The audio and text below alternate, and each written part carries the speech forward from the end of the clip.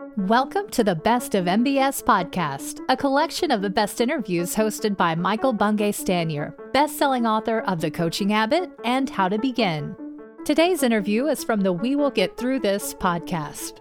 Here's your host, MBS.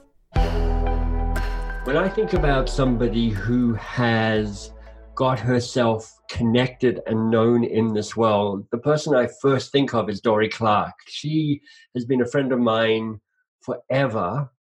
And I realize that's in part because of Dorie's gift of reaching out to people and going, hey, I'm Dorie Clark, let's hang out a little bit. And she came up to give a talk in Toronto some years ago. And she just said, hey, Michael, look, I kind of know who you are, but I don't really. Let's go and grab a meal together. So we did, and we hung out, and then we've become closer friends over time. When I'm in New York, I see her. When she's in Toronto, she sees me. We have a bunch of connected friends. And you know what?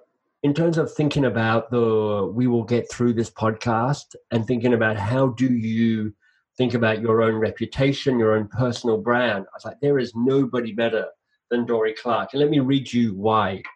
She has been described by the New York Times, no less, as an expert in self-reinvention and helping others make changes in their lives. So that alone, that's pretty much, I could just drop a mic now, but I'm going to carry on.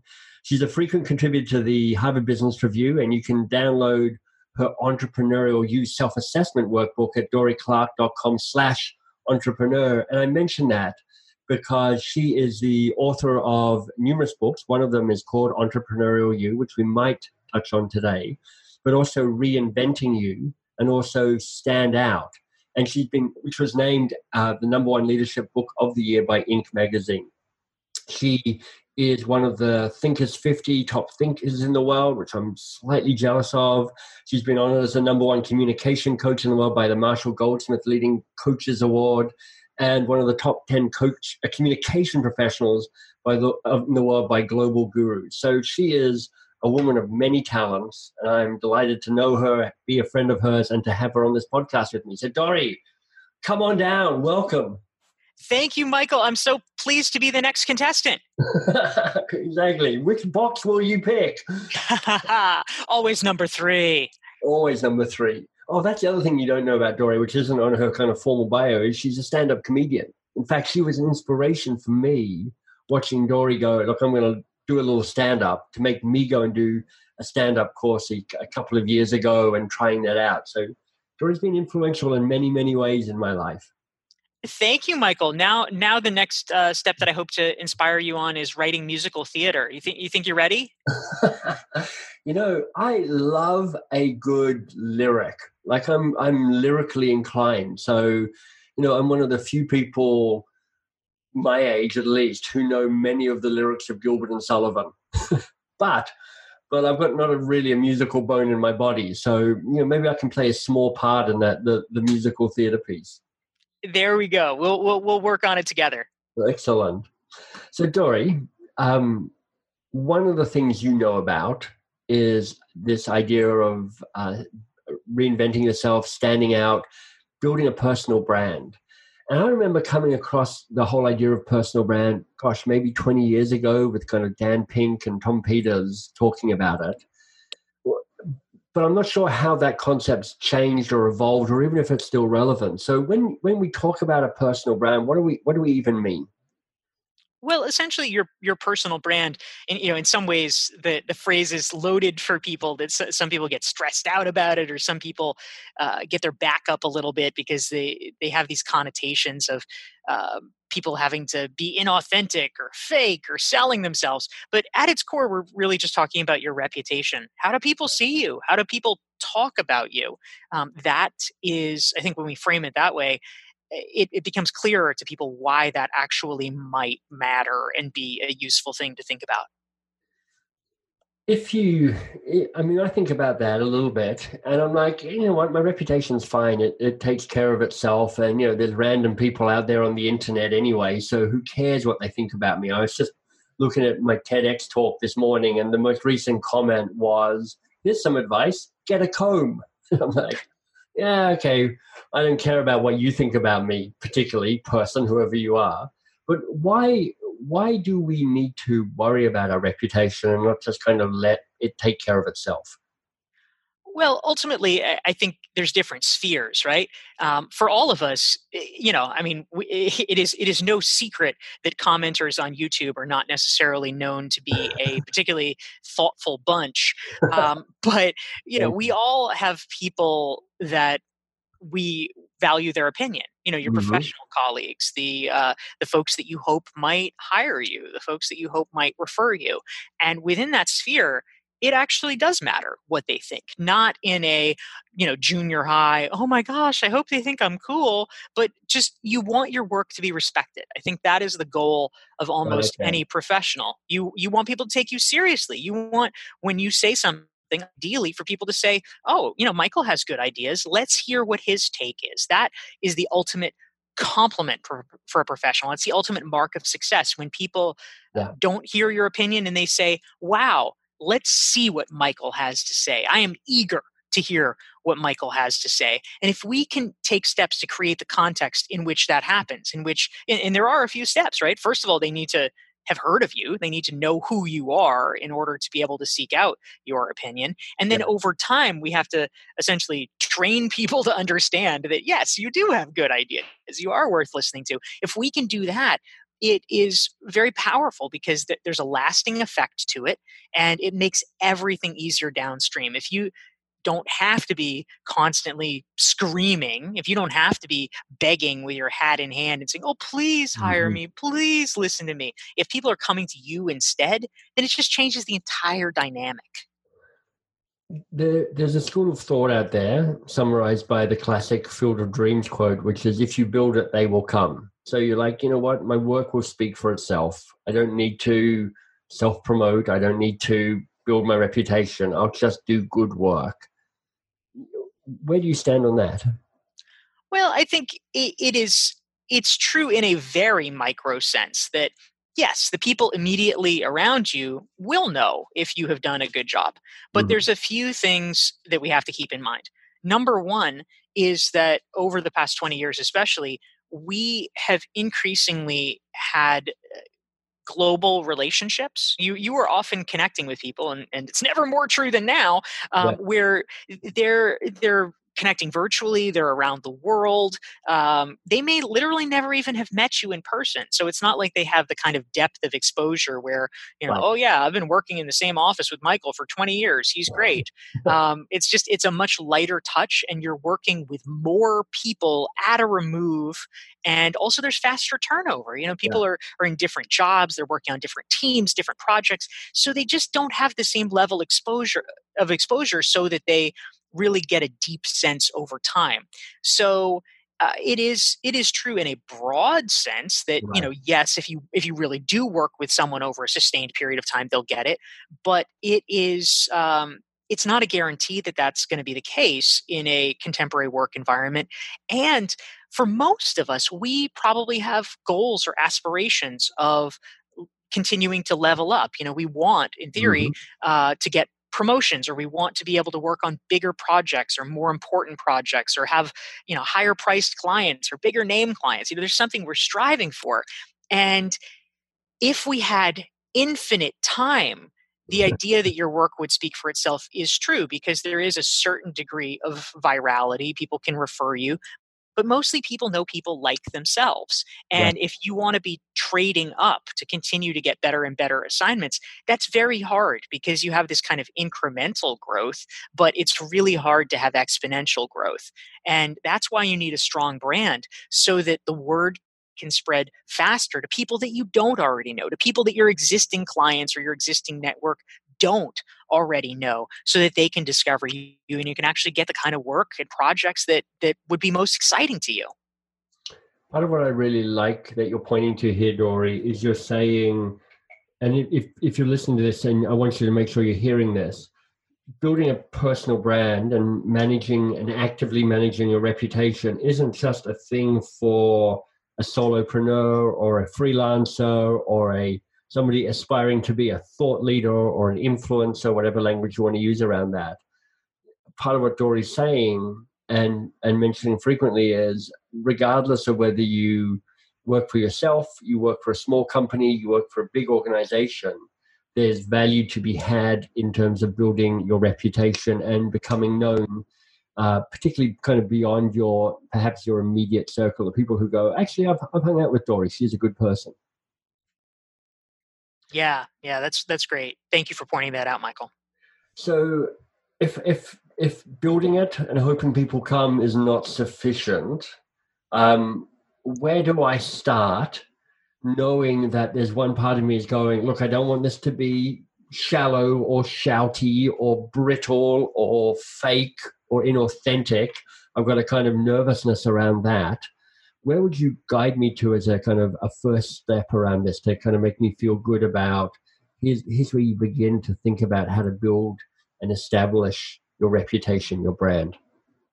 Yeah, absolutely. So one of the first important starting points, and this is something I talk about in my book Stand Out and in the Recognized Expert course that I've developed, is that ultimately you need to start creating content. And I'm putting this in air quotes because what I really mean by is it almost doesn't matter how you are transmitting this content, but you need people to know what your ideas are. That is a prerequisite. The problem that a lot of professionals run into is that the only people who have any idea what your ideas are the people that literally you have worked with, which is a relatively small number in this 7 billion person world, right? And so people, you can't be known for your ideas if people don't know what your ideas are. So you need to find a way for people who have not worked elbow to elbow with you to be able to hear what they are. And it could be that you start writing and sharing them, blogging online or writing articles for publications. It could be that you do lunch and learns, when people are allowed to do that again, or maybe you're sharing best practices on your company's internal social network. Maybe you are writing for your company's newsletter. Maybe you offer to do a free webinar for people inside your company about, hey, I learned this new sales technique that seems really effective. Let me share it with other people. Maybe you're, again, once there's conferences, maybe you're volunteering to speak at a conference and lead a session. But somehow it is about sharing your ideas in a generous way so that people are made aware of them and so that they see, oh, wow, this person is adding something new to the discourse. There's something special here. Because, you can hear all you want. Oh, Michael's a great guy. Michael's awesome. Yeah, he's great. But there's no substance to that. Which is true, by the way. Except for the no substance bit. There is a tiny bit of substance here. That's right. I mean, there's lots of people in the world who are good guys, but that doesn't mean that they're a leader in their field or you must hire them. Yeah. What you want to differentiate yourself in terms of your brand is to be known for your ideas, and sharing them somehow, finding the way that's right for you is a really powerful first step. Okay, so there are some people freaking out right away, going, look, Dorie is a cornucopia of ideas. They're abundant. She's written in different spheres. She's written for HBR. She's written for assorted other magazines. She's written books. She has online courses. This woman is just good at that. And you know what? I'm also good at that. I'm great at kind of generating a concept and then kind of building that out. But if people are looking at you and me and going, look, I can't be a Dorie Clark. I can't be a Michael Bungay Stanier. How do you scale? Calm us down a bit, Dorie. Make that concept of start putting your ideas out in the world feel less scary for me. So one example that I have that I love, this is actually from a friend of mine. So I often think that internal company social networks are a really underutilized resource. Yes. Because the truth is most employees think they're kind of lame, and so they don't participate as much as they should. I mean, it's a little different Slack, because sometimes companies are now mandating no, our communications are on Slack, so you have to do it. But for a long time, companies would have these internal social networks, and people would be like, why do I bother? Nobody's reading this, nobody cares. And so the thing was that management really wanted people to share. Wouldn't it be great if we could share best practices and connect as a company and capture our learning and all this kind of stuff? And so there was this kind of vacuum between what what the leaders wanted and what people were doing. And so I think that means there's kind of a blue ocean that can be exploited. But I had a friend who literally she was a retail clerk, frontline employee working at Burberry.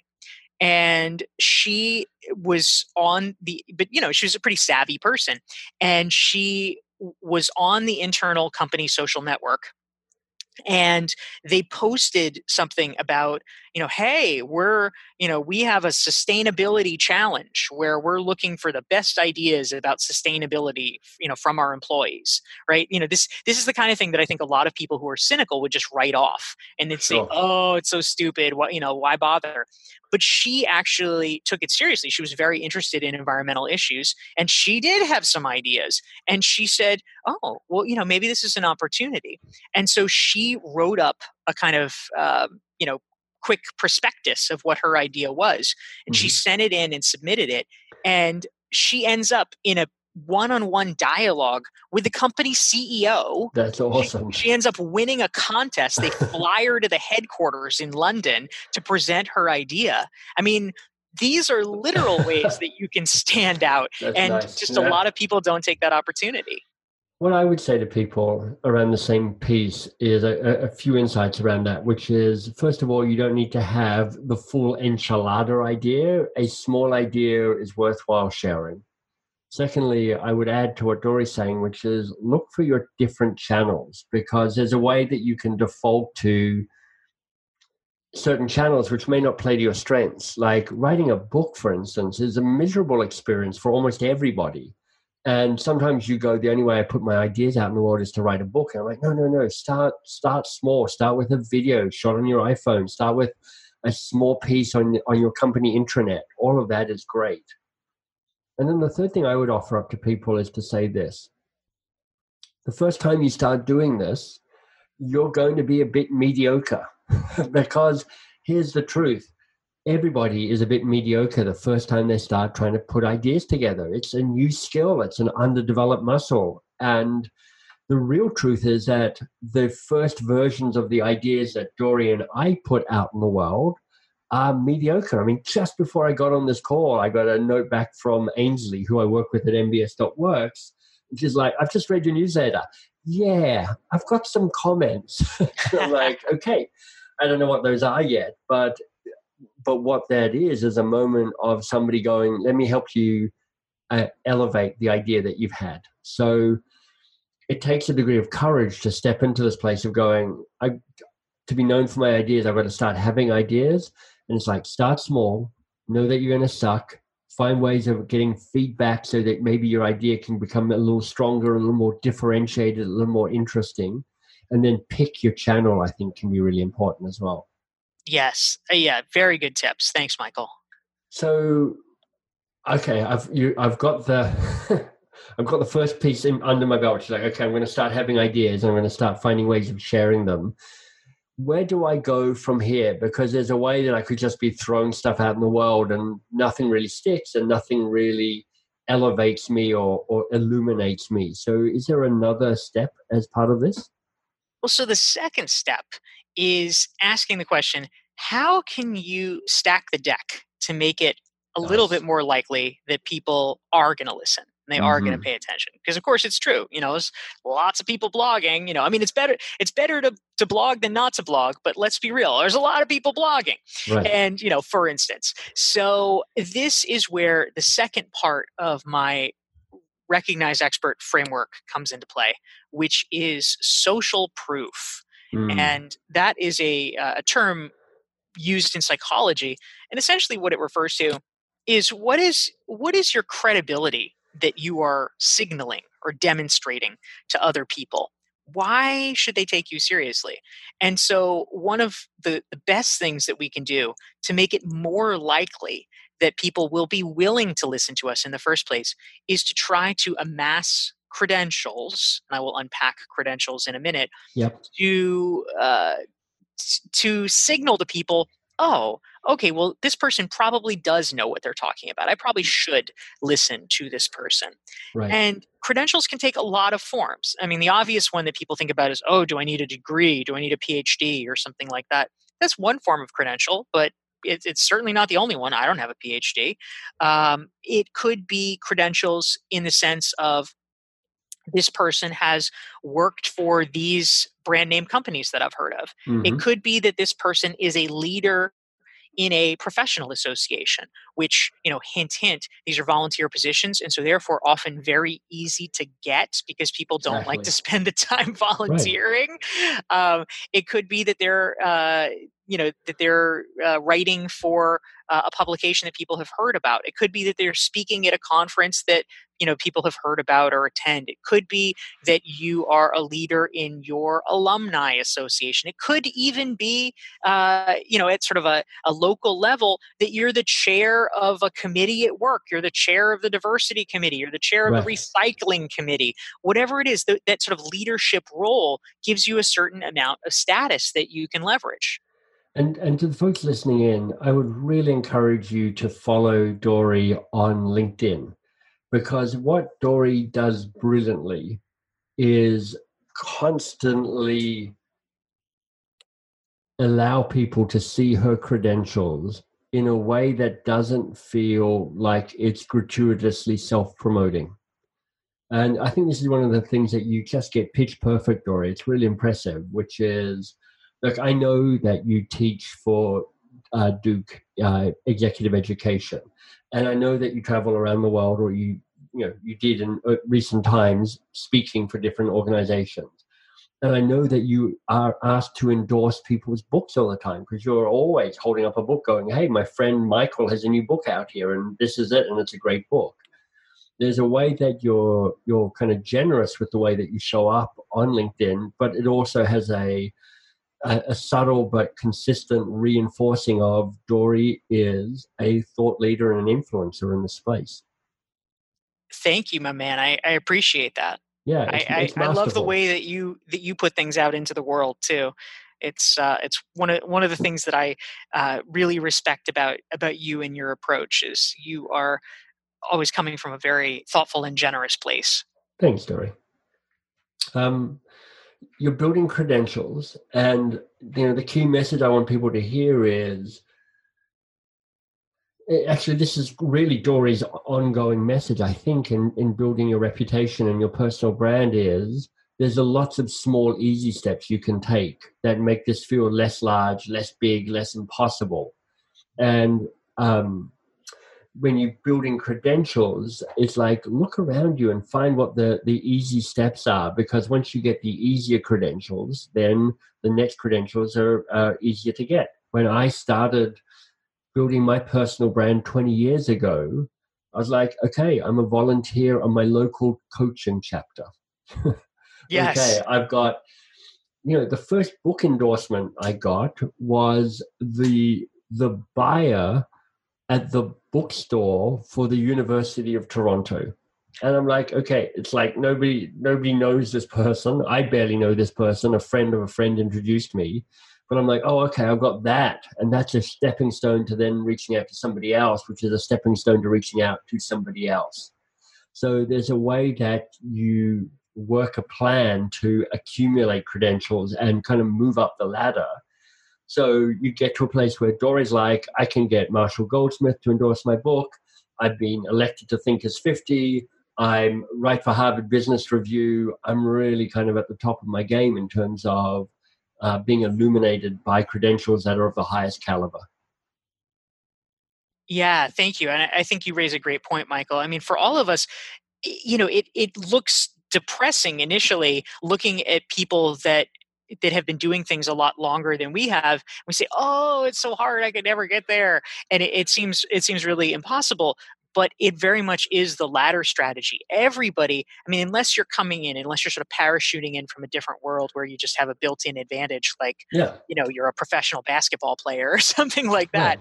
right. For most sort of quote unquote regular people who are coming up, you start small, you start local. I mean, I remember in 2008, I won the Somerville, Massachusetts Small Business of the Year award. I mean, Right. that was like a big deal, and like it's just little things like that. I was constantly pushing to be getting something in my local paper and my local business journal. Yeah. I was scrapping for placement in the Massachusetts nonprofit network newsletter. Exactly. Just the little pieces like that do become the building blocks. And Dorie, in fact, you mentioned, if you're parachuted in like an NBA basketball player, well, here's the truth with those people as well. They spend 20 years practicing basketball before they become an NBA player. So everybody has to start from nothing, start with 0 followers, start with 0 credentials and build up. And you do it one at a time. Absolutely, yes. So, Dorie, there are 3 steps in the recognized expert framework. We've got 2 of them. What's the third one? The third one is network. And the reason... No, not networking. I know, I'm so sorry. Some people, like a sort of small subset of people are like, yes, that's amazing. And then a lot of people are just like, oh, God help us. Right. But, here's the truth. I work with a lot of coaching clients, and this is often a very hard thing for people because they either have sort of resistance to the idea of networking. It just feels weird. It feels uncomfortable. It feels sleazy, or they're just used to being a lone wolf. They're used to doing things on their own, and so they're like, but I don't need to. Why should I bother? But here's the basic idea. I mean, number one, I think we create. Just the way it gets talked about, it ends up creating a sort of bizarre false division between networking and actually just connecting with people. I mean, barring extreme examples, I think most people, if you said to them, hey, would you like to meet cool, interesting friends? I think they'd probably be like, yeah, that sounds good. Exactly. And that's basically what networking is. I mean, it doesn't have to be some stressful activity. We often equate networking with going to a quote unquote networking event, which are weird and artificial. And that's not a good way to network anyway. I totally avoid those. At its core, networking is just like, hey, make some friends, make some interesting friends who do what you do, and you can talk to them about it and it'll be fun. That is actually a fantastic thing. And most people, when they understand that's what we were talking about, they really enjoy it. But also, at a really fundamental level, you do begin to hit a wall sometimes because there are opportunities that, no matter how talented you are, there are opportunities that really only become available to you because somebody recommends you, or like it's like the job that's not advertised. You just wouldn't even know about it unless somebody told you about it. And so you do need to be plugged into those circles so that you can be part of it, so that you can be eligible. And that's an important part. Also, it's at a really basic level, it is very, very hard to be considered a leading light in a particular field if all the other people that are the leading lights of that field just have no idea who you are. You have to be part of the conversation. As soon as you say that, you're like, well, of course. Yeah. I'm going to tell on you again, Dorie. One of the things that you do regularly is, and again, temporary hold whilst the pandemic sweeps the world, but you have been a great host for dinners in New York. When I'm in town, you'll pull together somewhere between 6 and 10 different people and go, right, let's go out for dinner. You pay your own way. You play the active role of a host and a gatherer. And again, I admire this because of how you find this sweet spot of saying, this builds my reputation. It builds my network. But I'm doing it in a spirit of generosity where I'm building other people's networks. So, just yesterday, there were a group of us who went out for dinner, which you hosted 2 months ago. And we just kind of reconnected on email going, hey, how you doing? And how's it going? And is everybody okay? And it was a perfect opportunity, an example of this is a way networking can look. And I am currently running something called Cocktails and Questions, where 2 or 3 times a week, I'll gather together a small group of people from my diverse circles and say, come and hang out and meet some cool new friends. And really, it's like inspired by you and some other people going, let me be a host in a way that gathers people. And also, there's a spin-off benefit for me around this. Builds my reputation and it builds my network. Yeah, that's wonderful. I love it that you're doing that, Michael. Yeah, it's great. And plus I get to drink cocktails on a regular basis. So what's not to love here? Yes. Yeah. One of the saving graces of the New York City lockdown is that they have temporarily, although, who knows with the recovery, they've at least temporarily given permission to restaurants to deliver cocktails. That's awesome. I hadn't heard that, but that's so I got a smart move by somebody. Yeah, I got margaritas delivered the other night. It's like, hey, why not? That's awesome. Hey, Dorie, this has been amazing. Thank you. What would you offer up as a kind of final thoughts, parting words? Yeah, it's obviously a very challenging time right now, and people are just waiting to see what will happen. Everybody's in a bit of a state of paralysis as we try to see how things shake out, and so there are certain aspects of our businesses that are clearly not moving forward. We're not making travel plans. In many cases, clients are not buying anything because they don't necessarily know how much money they're going to have available to them. Yep. So the best thing that we can do is to really wrap our arms around the things that we can control and use the time productively to say, you know what, let's reframe this. If this were a sabbatical, a lot of professionals are like, gosh, I wish I could take a month off. I wish I could take a sabbatical. Well, what would you do with that sabbatical? Because that is essentially what you've been granted. And so let's make the best of it. If your wish on your sabbatical was to eat out at restaurants every night, sadly, that probably won't happen. Right. But often what people will say they want to do with their sabbatical is they want to spend more time with their family, or they want to finally get cracking on writing that book, or tackling that big project. And it's definitely a good time for that. I love that.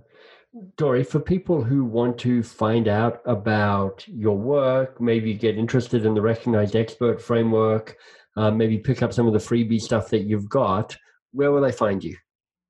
Thank you so much, Michael. Well, one of the best places to start, actually, I have a free Recognized Expert self-assessment that I created where people can get a numerical score that helps them understand where they are in terms of becoming a recognized expert in their company or in their field. And it provides guidance based on that about where they should be spending their time now. So they can get that for free at Dorie Clark. It's DorieClark. So DorieClark.com/toolkit. Beautiful. Dorie, you are awesome. Thank you. Thank you, Michael. It's so great to get to speak with you. We hope you enjoyed this Best of MBS interview. Want more great content? Head to mbs.works. There you'll find MBS's new podcast, 2 Pages. You can learn about his best-selling books, and you can join the newsletter. That's mbs.works.